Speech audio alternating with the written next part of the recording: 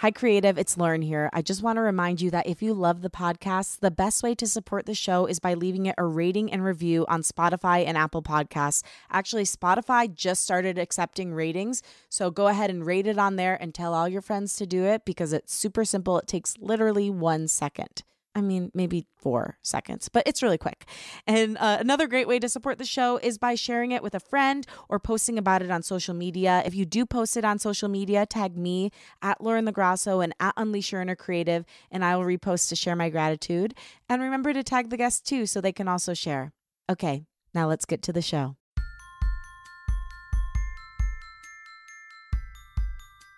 Sometimes I feel like the distance between where I want to be and where I am is impossibly wide. Do you ever feel that way? When you're someone who has many creative passions, it can be a struggle to find your way, trust the journey, and tell your authentic story along each step of the path. Today's guest is a multi-passionate creative who will teach you how to always keep going toward yourself and your dream and own your story. Welcome to Unleash Your Inner Creative with Lauren LaGrasso. I'm an award-winning podcast host and producer, singer-songwriter, and multi-passionate creative, and this show is meant to give you tools to claim your right to creativity, take fear out of the driver's seat, and love, trust, and know yourself enough to pursue whatever it is that's on your heart. Today's guest is Olivia Christian. She's an entrepreneur, coach, sports host, and author, best known for her work on NPR, ESPN Radio, and her acclaimed workshop, Own Your Story, which helps participants find their personal brand story. Through her workshop, she's partnered with companies such as LinkedIn, Facebook, Indeed, Microsoft, and many more. I actually met Olivia back when I was producing Girl Boss Radio. We met literally right before the lockdown in March 2020, which was wild. Back then, I was struck by her warmth, authenticity, bubbly personality, and kindness. We've always kept in touch, and I just love that her life mission has everything to do with figuring out who you are and how to communicate that to the world. From today's chat, you'll learn how to create a personal brand story, build consistency, stop yourself from falling into a comparison trap, deal with the distance between where you are with your dreams and where you want to go, and why, if you love it, you should always keep going. Now here she is, Olivia Christian. Olivia, let's jump in. I love you. I was actually just looking back on the show prep. You came on Girl Boss Radio back when I used to produce it in 2020. It was March 4th, 2020. What? Yeah. One of the last things I did before the world shut down was Girl Boss Radio. That's wild. I want to talk about what is your story. You teach this workshop called Own Your Story, which is so incredible. But what is your story? How did you come to do what you do today? I have to say there are elements or threads of my story that have been present since I was a little kid, but it wasn't until I started learning how to create a personal brand story that I realized those threads and those common themes kept showing up for me. So initially, I'd say the first memory I have about what I wanted to be when I grew up was to be president. Yes. I was really like, I want to be the first Black president. I want to be the first woman president. And so the first few years of my life, from like 18 to 25, I worked in policy. I worked with nonprofit organizations. I worked for elected representatives. I was on track. Like I had this planned. I wasn't the girl in college that was doing keg stands. I did not allow myself to have pictures with me with a red cup. I was like, nope, I'm going to be mayor one day. I'm going to be president or something. But then around the age of 25, 26, I realized I did not want to work for elected representatives and I didn't want to run for office myself. I wanted to be more in charge of who I worked on behalf of without kind of compromising my values in any way. But the common thread for me was wanting to do stuff to support other people, helping them navigate their lives, their neighborhoods, their needs, housing, clothing, shelter, whatever those things were. That was the thing I knew I always wanted to do. So can I ask you a quick question on that? You had to basically put that dream that you had held in your heart since you were a little girl aside, grieve it, and then reinvent your life. That is no small task. Even when you find yourself in the job and it's not exactly what you thought it would be, or really not what you thought it would be, it's still no small task to let go of a dream and completely rebuild from square one. How did you get there? And like, what was that grieving process like? Because I wasn't hurt externally by my dreams, it was internal feeling, right? I decided I wanted to make sure that I felt a certain way in my work. So I was determined to chase whatever path allowed me to live the kind of life of service to others that I could be afforded to me. But I knew that I had to make the effort. I wasn't expecting other people to make my dreams come true, especially because my dreams were wild when I was young, right? Trying to be president. So I didn't suffer an emotional grief at all, but I did struggle financially. First of all, when you're working for electeds on a city, county, or state level, you're not making money. You're doing it because you feel a sense of duty and service and you want to make an impact on others. So when I started working for myself, working as a consultant, and this being January of 2023, this is now the 18th year I've been working for myself. And I'm like, I don't know where the time has gone. If anybody's watching this on video, I hope you're thinking, wow, Black don't crack. Yes, Black doesn't crack until hopefully much later. But in any case, working for others means you're not in it for the money. I was always kind of a paycheck away from being on the other side of the donation table. If you're in that position, you have to be doing it out of love. So when I left working for electeds and started to work for myself, I really didn't throw that whole life away. I had built relationships, contacts, professional experience with a lot of locally based nonprofit organizations and some corporations here and there. So I just went to my contacts and let them know I work for me now. If you want me to do this for you, don't contact the mayor. I'm right here. You can contact me.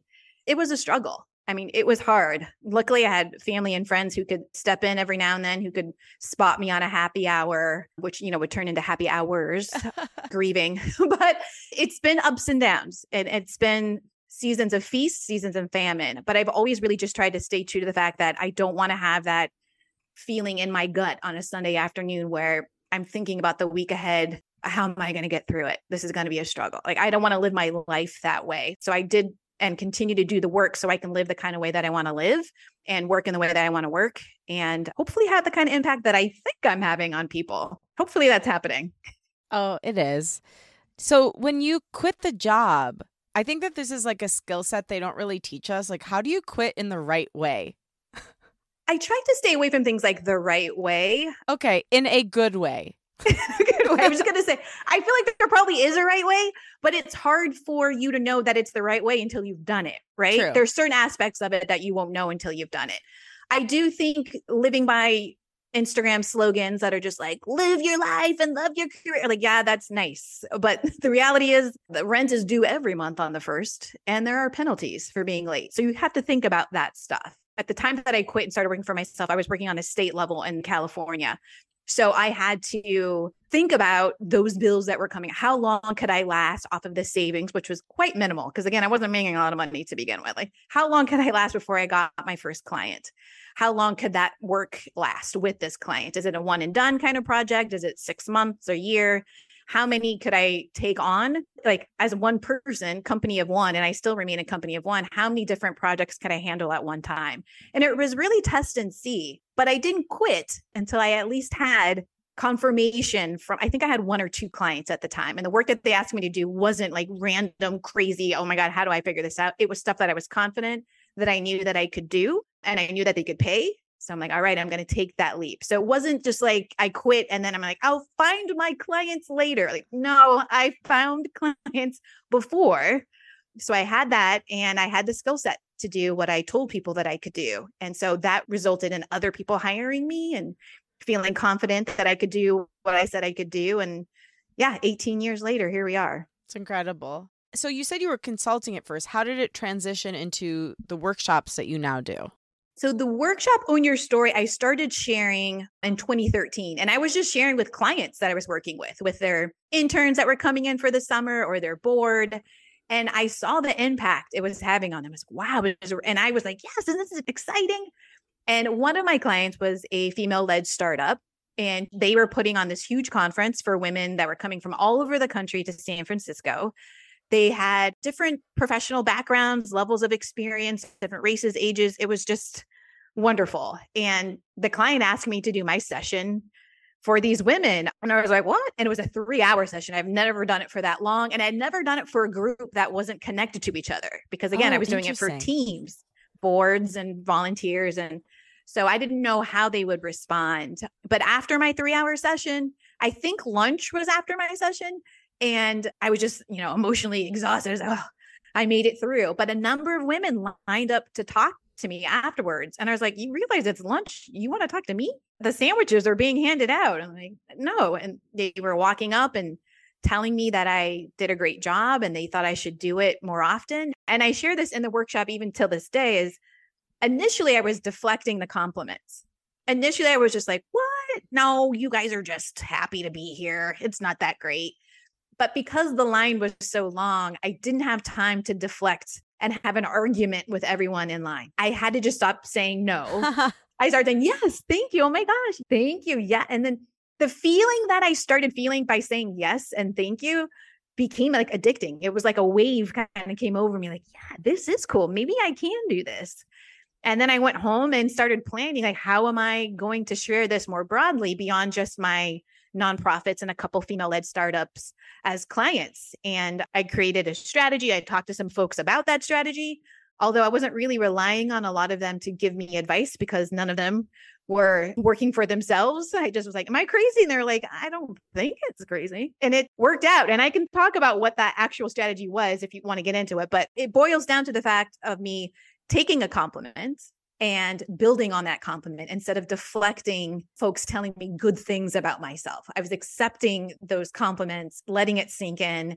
And then I figured out a way to build on it. And now it becomes the thing that I do most often. Yeah, and there's so many good takeaways from what you just said. I mean, first of all, I think a lot of us struggle with taking compliments and wanting to like throw them right back at the other person or say no, which is kind of rude when you think about it. It's like someone took time and breath to say something nice about you and you're like, oh no. It's like, you're wrong, you know? You're totally wrong. Your eyes are, yeah, you don't see correctly, whatever. Right. It's such a natural thing, but like also it's kind of weird. But I love that your tactic was literally, well, you didn't really make it a tactic, but now it is. Just accept it as fast as you can so that you can move on and like start feeling what it feels like to actually hold something that somebody says about you. And then once you do hold it, building upon it, like you said. So taking those compliments, taking that feedback, because compliments are really feedback. It's something you're doing right by another person's estimation. So taking that as feedback and then saying, okay, what feels true to me about that? And how can I make it even more true for myself? Yeah. And, you hit upon something that, like I said, I've shared this story in a number of the workshops that I've hosted. And I get this mostly when there are women in this space.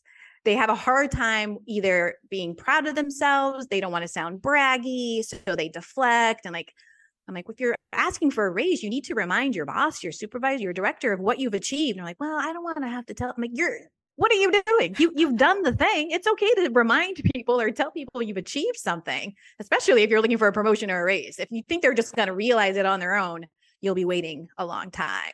But even from small things like, oh, you lost weight, you look great, you look happy, or your hair looks amazing. And it's, no, I haven't washed it in a week, or, oh, I've gained 10. We have this practice of constantly deflecting because sometimes it does feel uncomfortable to take a compliment. But like you said, if you reject it, it is rejecting the person and saying, no, you're not right. Yeah. In the moment when it happened during that conference, it wasn't a tactic. Like you said, if anything, I was just trying to get them out of the space so they could go get lunch and I could get lunch because I was pretty hungry too. But as a result, I felt and I gained confidence. And it's still a lesson that I have to learn. I'm not walking around like loving all the compliments I might get walking around downtown Los Angeles. Some of them I accept and say thank you. Other times I put my sunglasses on and try not to make eye contact. But overall, I try to be grateful for every compliment that I get and then also not hold on to any negativity for too long because that's also feedback. But the good stuff, oh my gosh, just let that come in. The negative stuff, depending on what it is, if it's things that I can't change about, my height, about how my hair grows out of me, like stuff like that. I'm like, I don't know what to do for you. You can walk away and then you don't have to look at me anymore. But things that might be difficult to hear, sometimes I just kind of let them sit for a minute and then decide, is it something that I can change or want to change? And if it isn't, I'm not going to let myself be sad about it. I do allow myself to live in the reality sometimes of difficult responses. I don't pretend like they don't exist, but I definitely set a time limit for how long I will let it affect me. That's a good one. This little thing that they said that I didn't like, I'm not going to give it more than an hour to be upset about or a weekend or whatever it is. But I try not to allow myself to let it overwhelm me, especially again, if it's something that I literally cannot change and or do not want to change about myself. That's a great tactic. I never thought of giving something a time limit. Like sometimes you naturally do, like you're upset, there's something disappointing that happens in your career and you throw yourself on the floor and cry for 20 minutes. Then you get up and start working on it again. But like giving it an actual time limit, like maybe even setting a timer is brilliant because you're not denying yourself the feeling, but you're also not allowing yourself to wallow in it, especially when it's an undeserved criticism. Yeah. And if you know yourself as being the type of person that can tend to wallow in something, or it starts to kind of snowball into other things and like, they didn't like my workshop and they also think I'm ugly and they don't know why like it starts in your mind, you start adding things to the thing that you heard that you didn't like, and it can become a thing that has you under your bed for a week. If you know you're that type of person, it's helpful to put it in your phone, put it in your calendar to say, okay, enough. I'm giving myself 1 day, 2 days, whatever it is, to allow myself to feel what I need to feel and then to get over it. I always think it's important to really kind of know who you are, do the work, understand your habits, and then put yourself in a position to be successful where you don't let those things kind of overwhelm you. I love that. And just so we can orient people, can you say, like, what is the log line of your workshop, Own Your Story? Oh man, that's a smart way to think about it. You're a professional, a log line. I just want you to know, I thought you were a professional before that question, so I didn't mean to say like that made you. That's where I proved myself. Mark it here, folks. This is definitely Los Angeles. What is the log line? I help people create a personal brand story. And that brand story is not everything you've ever done in your life. It's attached to what it is you're trying to achieve right now. It ends with a call to action. What do you want your audience of 1 or 1 million to do? Now that they get you on that head and heart level, which is what I coach people to do, is to bring out the data, bring out the emotion, create the story. So we understand your individual motivations for why you do what you do. And then tell us what to do with this information. Follow me on social, hire me, be my mentor, or sign up for my newsletter.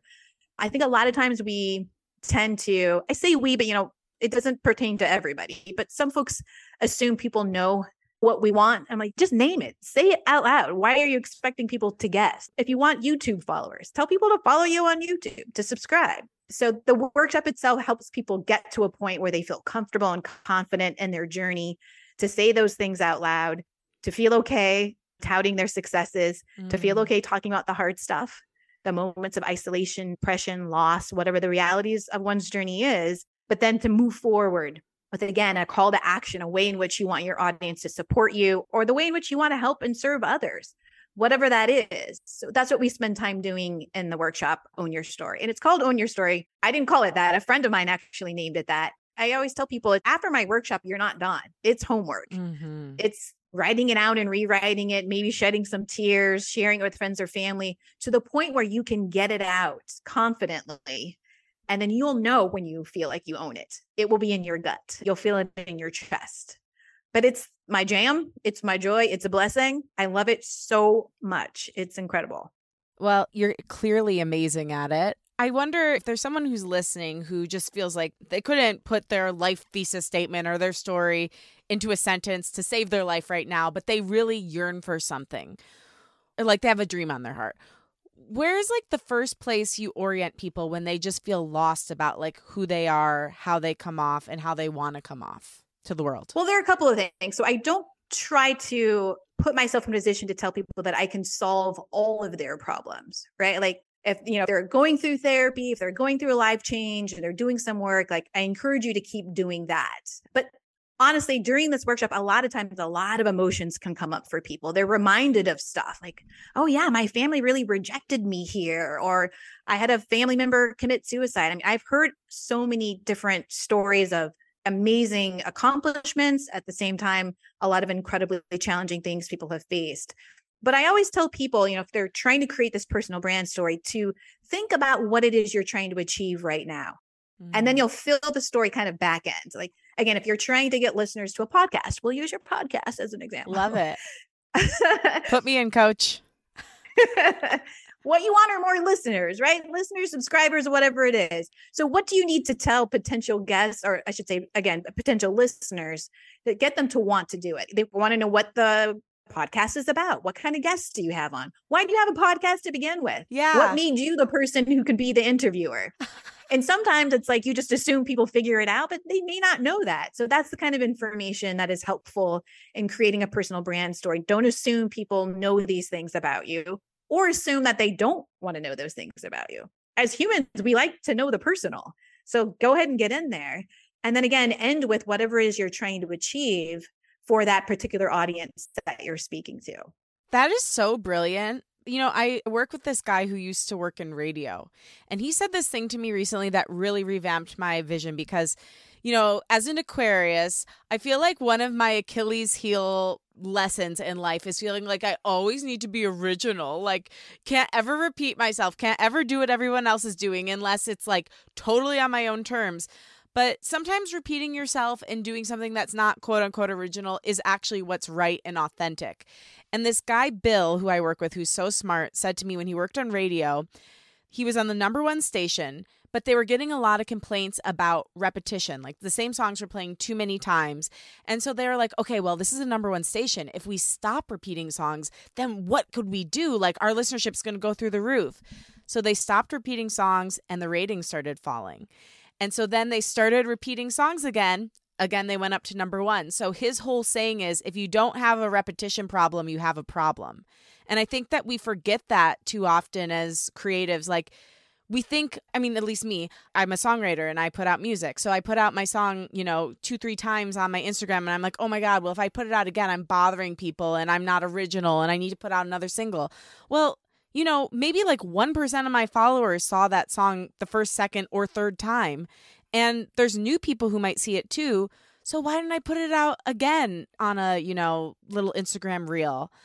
I just think that's so brilliant. You can't assume that people know who you are, what you want, what you do, and why it should matter to them.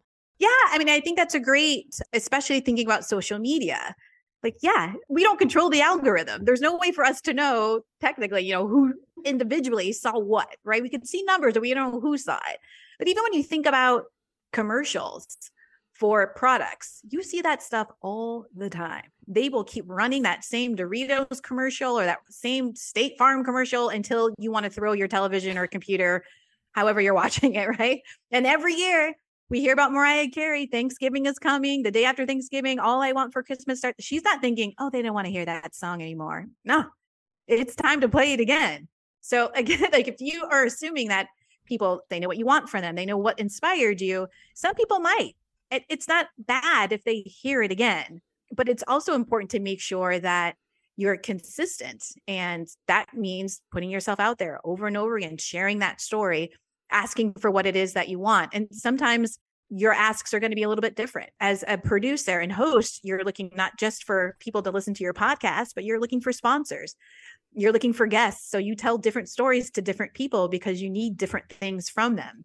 But the heart of who you are and what you're trying to achieve stays the same. And that's also a lesson that I share in the workshop. But yeah, thinking that you have to be so different every time, like I won't know you if you keep changing your hair color, you keep changing your message. I don't know who you are. But if you are consistent with who you are and how you present yourself, and even showing you that same commercial or that same piece of music over and over again, that's how I get to know you. And I'm encouraged by you and want to potentially, again, listen, buy the product, buy the service, hire you, whatever those things are. I love all that you're saying. And knowing that we're both multi-passionate creatives, you've got the whole sports world you're delving into. I do music, I do podcast hosting, I do podcast producing, I am starting a public speaking career. How do we stay consistent while we're doing multiple things? Like, how do we let people know, like, hey, I'm doing something different, but it's still me? Well, I love that you're doing like 100 things. Yeah. We are kindred spirits in that We way. are. I think it's always important to know who your audience is. And you might have different types of audiences on different platforms. If your Instagram followers know you for one thing, it won't hurt for you to show them another aspect of your personality or your dreams. But it is important for them to potentially see the connection between the two, but not inundate them with other things that they don't care about. Like, I know you want this from me, but I'm going to sing songs from Disney. Like, well, what are you doing here? Like, you don't want to be a completely different person to them. But maybe you could be on a different platform like TikTok, and that's your audience. And you find people who like Disney songs on TikTok, whatever those things are. But I do encourage people to be their whole selves, maybe not every detail of their whole selves, but not be afraid to share that they are struggling, that they're trying to build a new dream. And while they have this other dream still being realized, like on my Instagram, people knew me a lot for my workshops. And then I started sharing videos of what I was doing in sports. And they were like, oh, this is new. And I'm like, yeah, this is the other thing that I do. I'm going to give you peeks into it, tastes of it. And if you want more, you can go to my YouTube channel, right? So I let them kind of make that decision. I don't hide those things from them, but I do make sure that I create content around platforms and individuals based on what they know me for and what they ask from me. Does that make sense? That totally makes sense. It's just like basically bringing the people in. I think that that's the biggest thing, like not just being like, plop, here's a new thing, but being like, did you know I also love sports? Getting them excited about it because you're excited about it.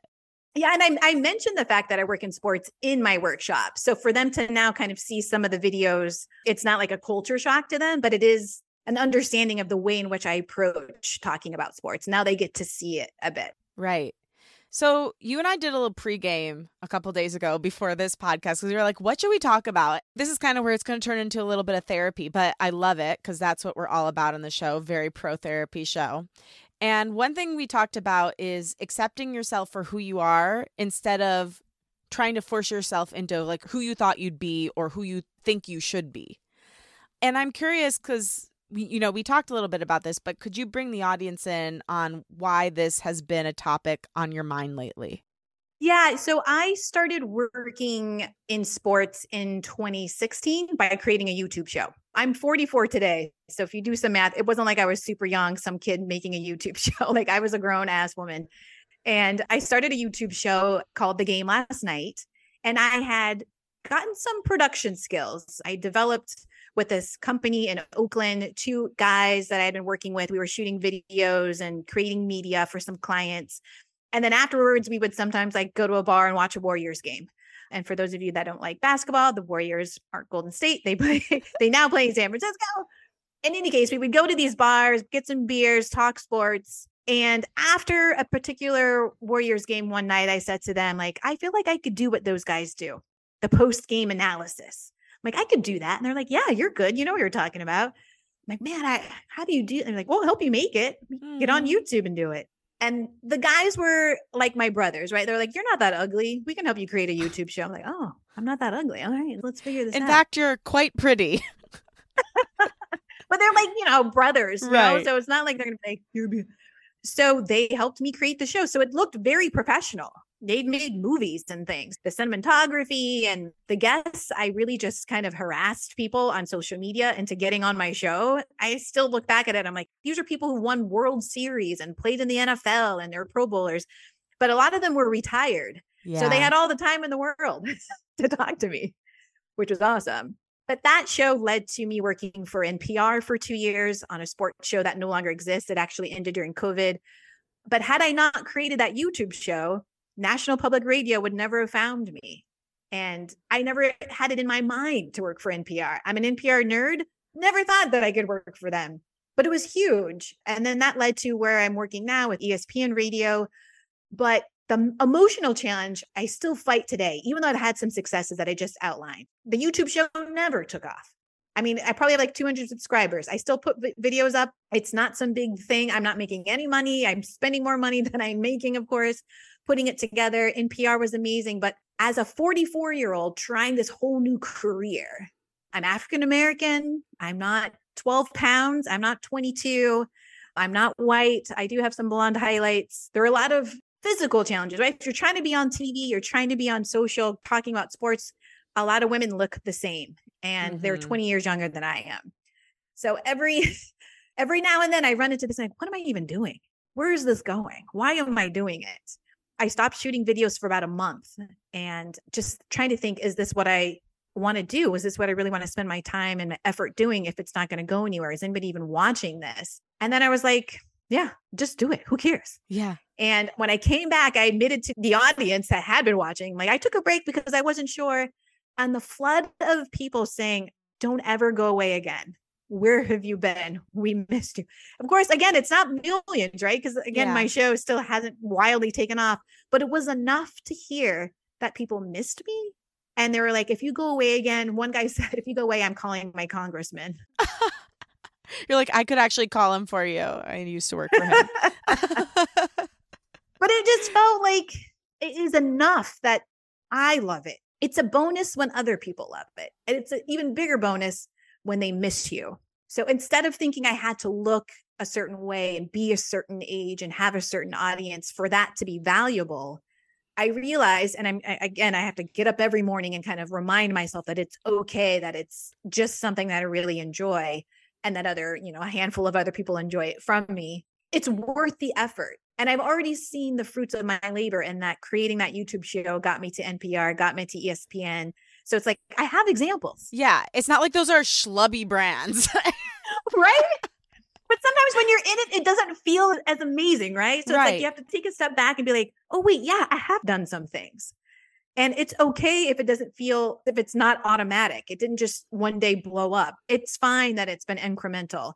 If anything, it's helped me to sharpen my skills and kind of focus and all of those things and just get better. And yeah, so it's like, I'm not the person that I thought I would be at this age in this particular career, in this industry, but that's okay. I love what you just said. That's basically what my 2022 was coming to realizations like that about my creative career. And specifically with music, I really relate to how you feel about sports because I've invested way more in it than I've gotten back. I mean, I've made money when I've done live shows, but really, other than that, have never made a dime off of music. Oh no, I also did a short film and I wrote the theme song for it and I got money for that. So that was cool. And you had some recognition from big brands, was published in People magazine and Yahoo and on these cool morning shows that one of them was across a national show. But it just feels like sometimes my dream doesn't want me. And so what I've had to battle in the past year is outside recognition why you're doing this? And the answer for me was a resounding no. Whether or not I ever make a dime off of music, I actually can't stop writing music. The way I started writing music was when I fell asleep at night, songs were coming to me and I would sing them into my phone. It was a BlackBerry at the time, believe it or not. But I dream songs. Songwriting, music, it's not going away from me. Just like your passion for sports, you could try, but it's not going to work because it's who you are. It's your story. And so while I am externally driven and I'm a very ambitious person, and I really hope that millions of people do hear my music someday, I also know I can't stop because it would be asking me not to, I don't want to be dramatic, but basically not to breathe. Singing is so innately a part of me. There's videos of me as a 1.5-year-old singing. I had a karaoke machine when I was 2.5. So I think what you're saying is so beautiful. And the fact that people said they missed you, that brought tears to my eyes. I mean, hopefully, I hope for you because you deserve it and you're an amazing person and you're great at what you do. I hope you reach millions with your sports broadcasting and hosting and whatever else you want to do in that realm. And I hope the same for me and my music. But as long as we're impacting someone and making someone feel seen and less alone and part of a community, that is so beautiful. And the other thing I learned in this past year was I produced Glennon Doyle's show and we had on this guest. Her name was Kristen. She's a professional soccer player. And she talked about how she thinks having big dreams is good because it takes you on the journey. Having that massive dream is what puts you on the journey, but your worth isn't in whether or not you ever get it. Your worth is on the inside. I appreciate you sharing that. You're preaching to me right now, Lauren, speaking to my heart right now, reminding me of it. When you think about people who've had a ton of success in whatever field, maybe you're I want a career like this singer, or I'm I want to be on TV talking about sports like that person. They are thinking they are wanting to get even better. They want to get a bigger platform. So it's if you're constantly chasing these new, you never have a chance to enjoy it. So I'm trying to enjoy every every comment, everything that somebody says, even if they don't agree with my take on something in sports, the fact that they're engaging with me, I'm they're listening. This is cool. So I'm trying to enjoy the journey as well as every destination, every dream that I hit. Like I live in downtown LA, which of course I've shared with you, and I've lived here for 2 years now. And when I moved into my building, it was still during COVID. And I was like kind of getting familiar with the area. I'm from the Bay Area. So living in downtown LA, it was not something I ever thought I would do. But I randomly walked down the street in a particular direction and I saw the ESPN building. I didn't know I lived in walking distance to ESPN LA. I took a picture, I posted it on my Instagram stories, and I wrote future employer. And some women who had been following me through my workshop were like, yes, girl, get after it, dream big. And it was honestly 1 year later that I got hired at ESPN Radio. Now, it's not the big ESPN because there's radio stations all over the country. And I had to be reminded of that. I was like, oh my gosh, this is what I asked for. And had I not been doing the work, had I not been creating those videos, ESPN would not have seen me. They wouldn't have put me on the air. And now it feels like I got to be even bigger. But I had to first get the ESPN spot. So that's what I'm saying, like enjoying the journey, having those little goals, achieving those goals and getting even bigger ones, enjoying every step of the way, but also pushing yourself beyond what you thought you were capable of. It's so huge and it's fueling. It's emotionally fueling to have those victories, but also to see other people like you striving for their goals, despite what it might look like from the outside. Oh, she doesn't have 1 million followers, 1 million views, but seeing you keep doing it helps me to keep doing it. And the people who are listening to us today are going to want to keep doing whatever it is that they're trying to do too. It's like we owe it to each other to keep pursuing this stuff because we're feeding off each other. And I hope people are, if they have a dream in their heart, it exists for a reason and it's going to stay. It will keep pounding at you. You'll keep dreaming about it. So your job is to put it out there and the rest of the universe, God, they'll figure it out for you. Right. But it's like you said, you won't be able to breathe. Singing is breathing, doing these reports, doing these workshops. That is my air. That is my ministry. I can't not do it. And then the success is, again, the bonus. It's the sugar on top. It's the whipped cream. It's the champagne. I don't know if you can tell that I'm hungry and thirsty for ice cream and champagne but in any case, that's a meal of champions. Oh my gosh. Again, you brought tears to my eyes, but like, it's crazy that we doubt something when you got such a clear sign.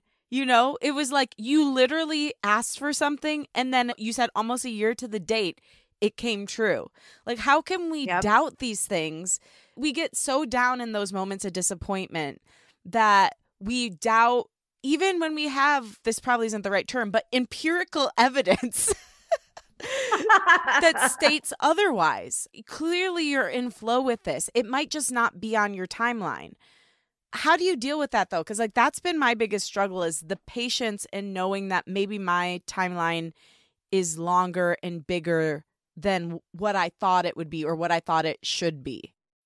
When you need mealtime inspiration, it's worth shopping Kroger, where you'll find over 30,000 mouth-watering choices that excite your inner foodie. And no matter what tasty choice you make, you'll enjoy our everyday low prices, plus extra ways to save, like digital coupons worth over $600 each week. You can also save up to $1 off per gallon at the pump with fuel points. More savings and more inspiring flavors make shopping Kroger worth it every time. Kroger, fresh for everyone. Fuel restrictions apply.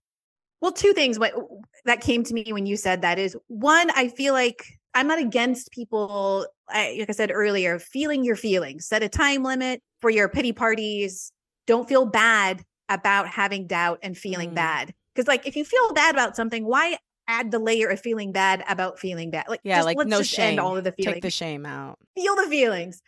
But I think it's just a constant thing that you have to do. Remind yourself that you can't control the timeline. There are only so many aspects of what you do that you can control. You can control the writing, you can control the music, the production, and the timeline of putting it out there. The rest of it is up to the audience. The rest of it is up to executives and people in power and positions that can support your career. You can't really make them do anything. So let go of that pressure on yourself to achieve something in a particular timeline and just allow yourself to control the things you can control, feel the things that you feel, and do the work. I mean, there are plenty of people who would look at my sports career and be like, it is not fair that you've had this amount of success and this amount of years. I started YouTube in 2016.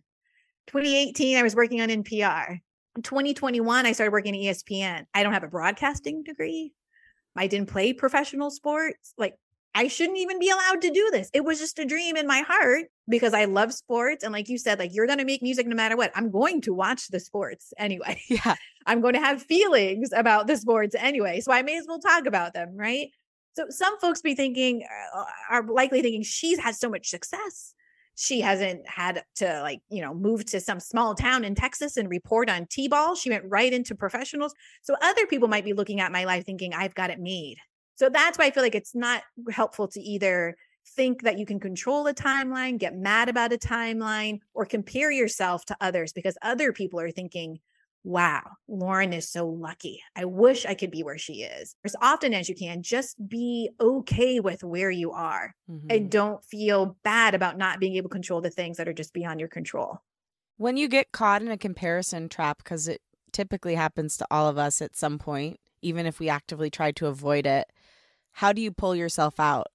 Well, luckily I'm not the type to compare myself that much because I do think my life is kind of wild. It doesn't make any sense, like no one has really done exactly what I've done. Even like my good friends, they're married, they've got kids. I'm not married. I have no kids.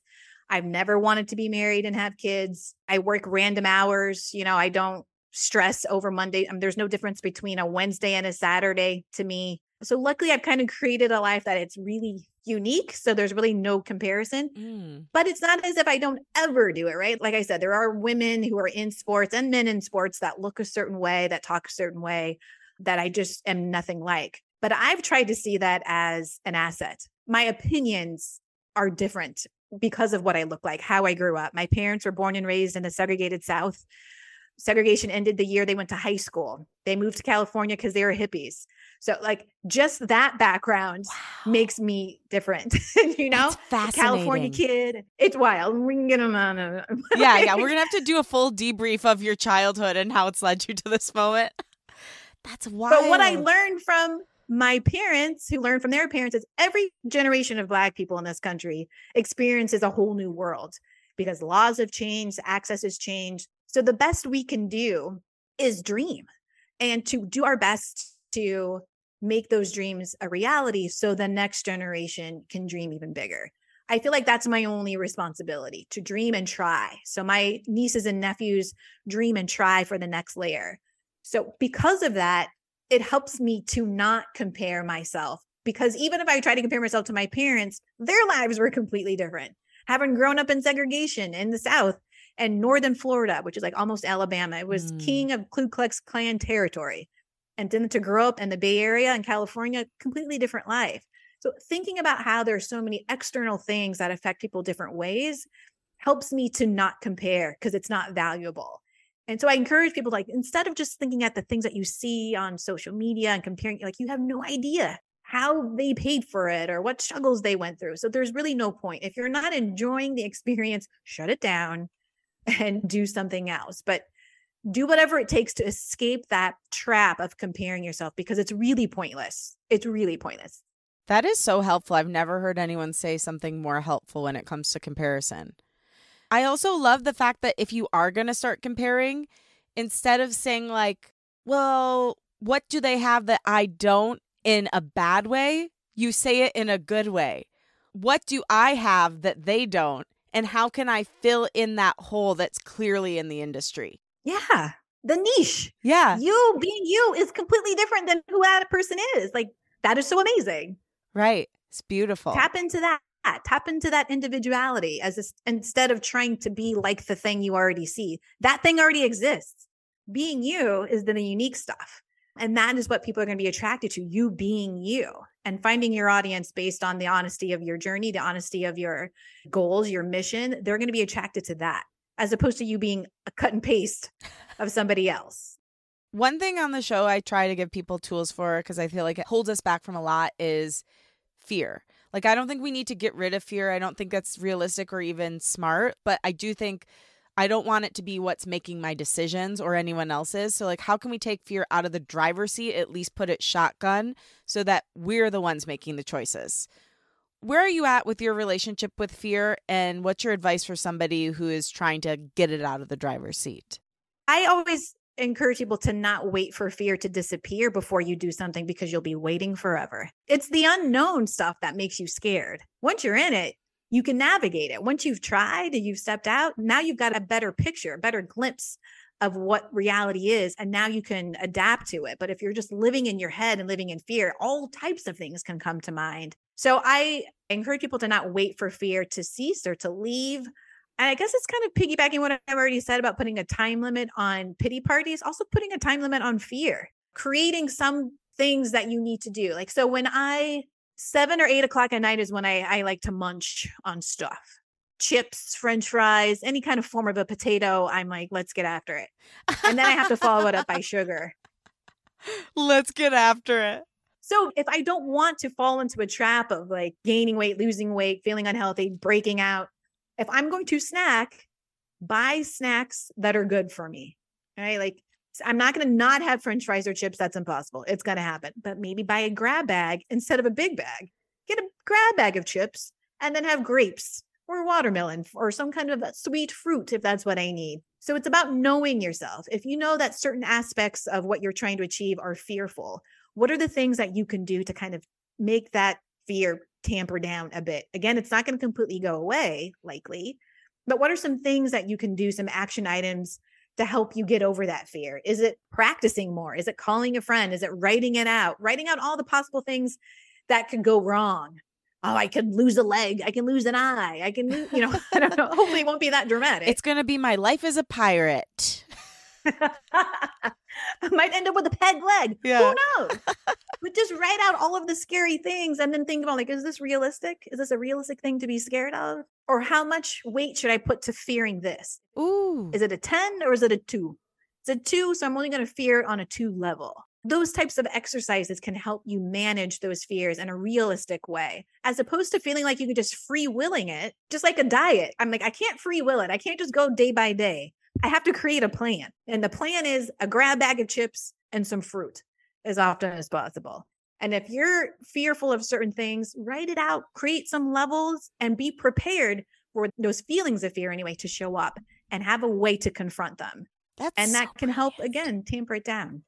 So brilliant. Like fear can feel like the boogeyman a lot of times, it's like you don't know where they are, but they're always lurking.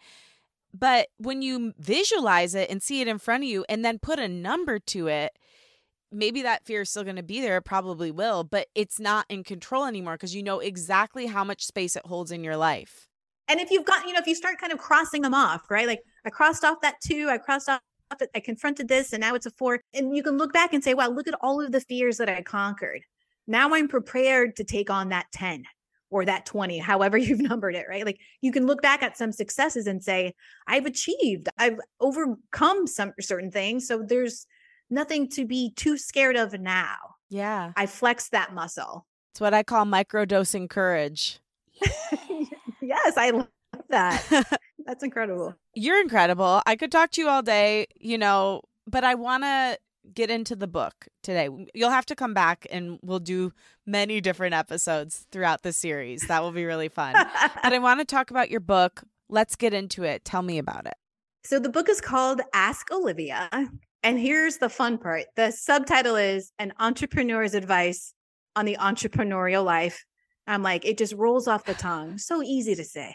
Poet. I just have that tattooed on my lower back. But that book came out of an advice column that I wrote for a client of mine that I actually got as a result of Girl Boss. Wow, really? Oh, that's awesome. Yeah. Girl Boss I was planning on doing my workshop again in March of 2020. I think the conference was in April, and Vistaprint was going to sponsor my workshop. So of course the world shut down and the conference didn't happen. But I was like, well, if they were going to pay for the workshop, we should connect. So Tanya at Girl Boss connected me to Vistaprint. I contacted them. I was like, you're about to pay for my workshop. Let's do something together.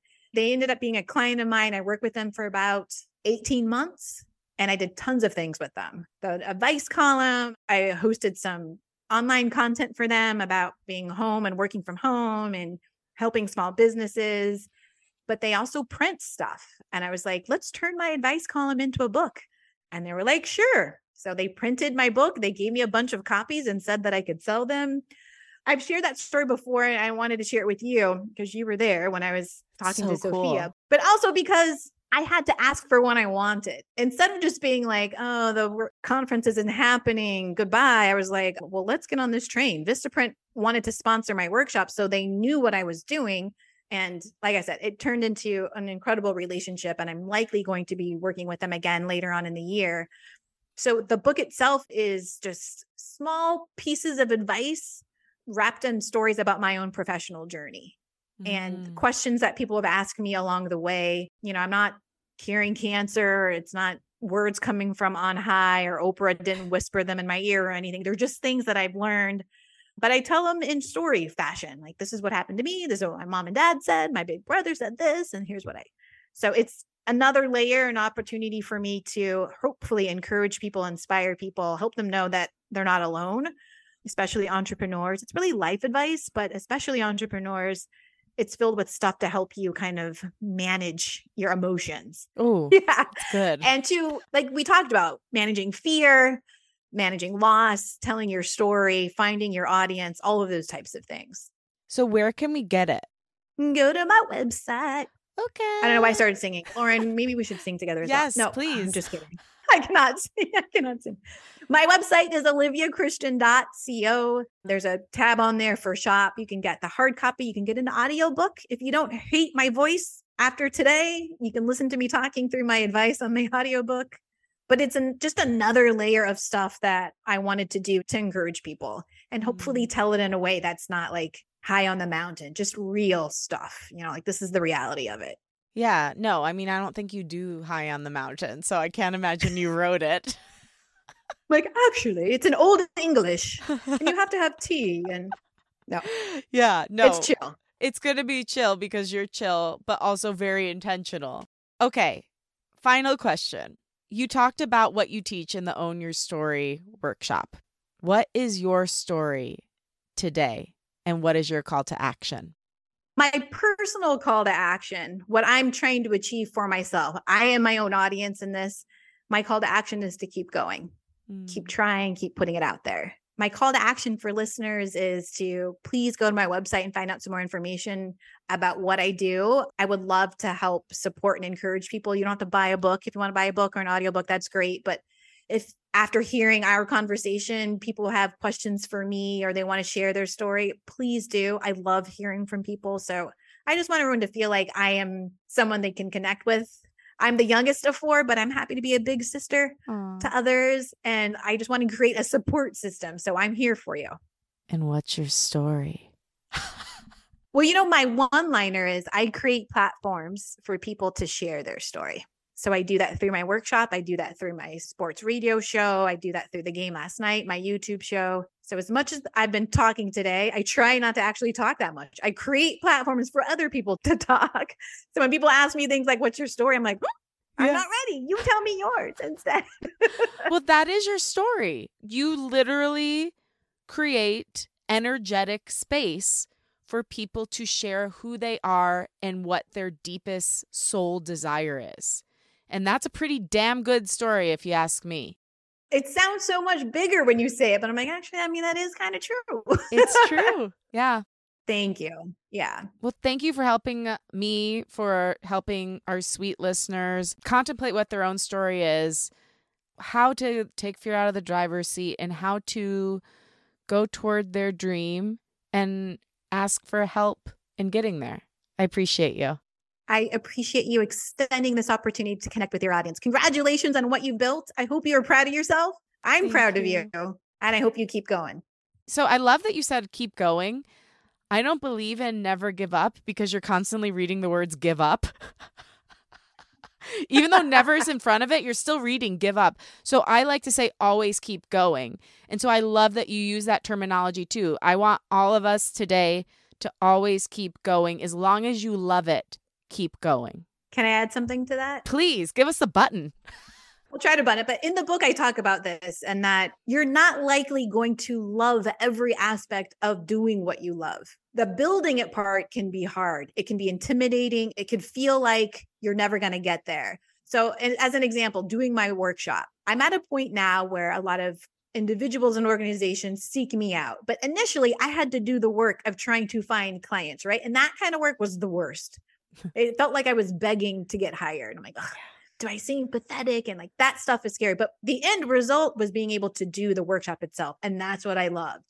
So if people are expecting to enjoy every aspect of the journey or to feel like if I'm living my dream, I'm living my passion, I'm going to love it all, you're not. So it's not about enjoying every aspect of what you're doing. It is the journey and the destination at the same time, trying to make sure that you're focused on the end result. What is it you're trying to achieve for yourself or for others?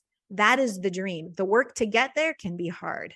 It can be devastating. It can be soul crushing at point, but you keep going because you get to get on stage. You get to play your music. You get to do your workshop. That is the reward, is that space. But the hard stuff, there's no escaping it. Yeah. So just keep going. Always keep going. Yeah, it's so true. You have to love the heart of your dream, you know, whatever the thing is, like for you, sports or music or podcasting. But a lot of times there's a lot of icky things in between you and the love. Like you got to reach out to people, you got to get them scheduled, and how's their mic gonna, and like, you have to go through it, and then you get to have this wonderful conversation. And then when you're done, you got to go do more work, you got to edit, right? All that stuff can be interesting, can be fun, but it feels so much better when you're doing either the interview and you put it out there into the world. So you kind of have to go through the shit to get to the glory. So the glory's on the other side. Stay on the road to glory, my babes. All right. Love you, Olivia. Thank you for coming on. Thanks, Lauren.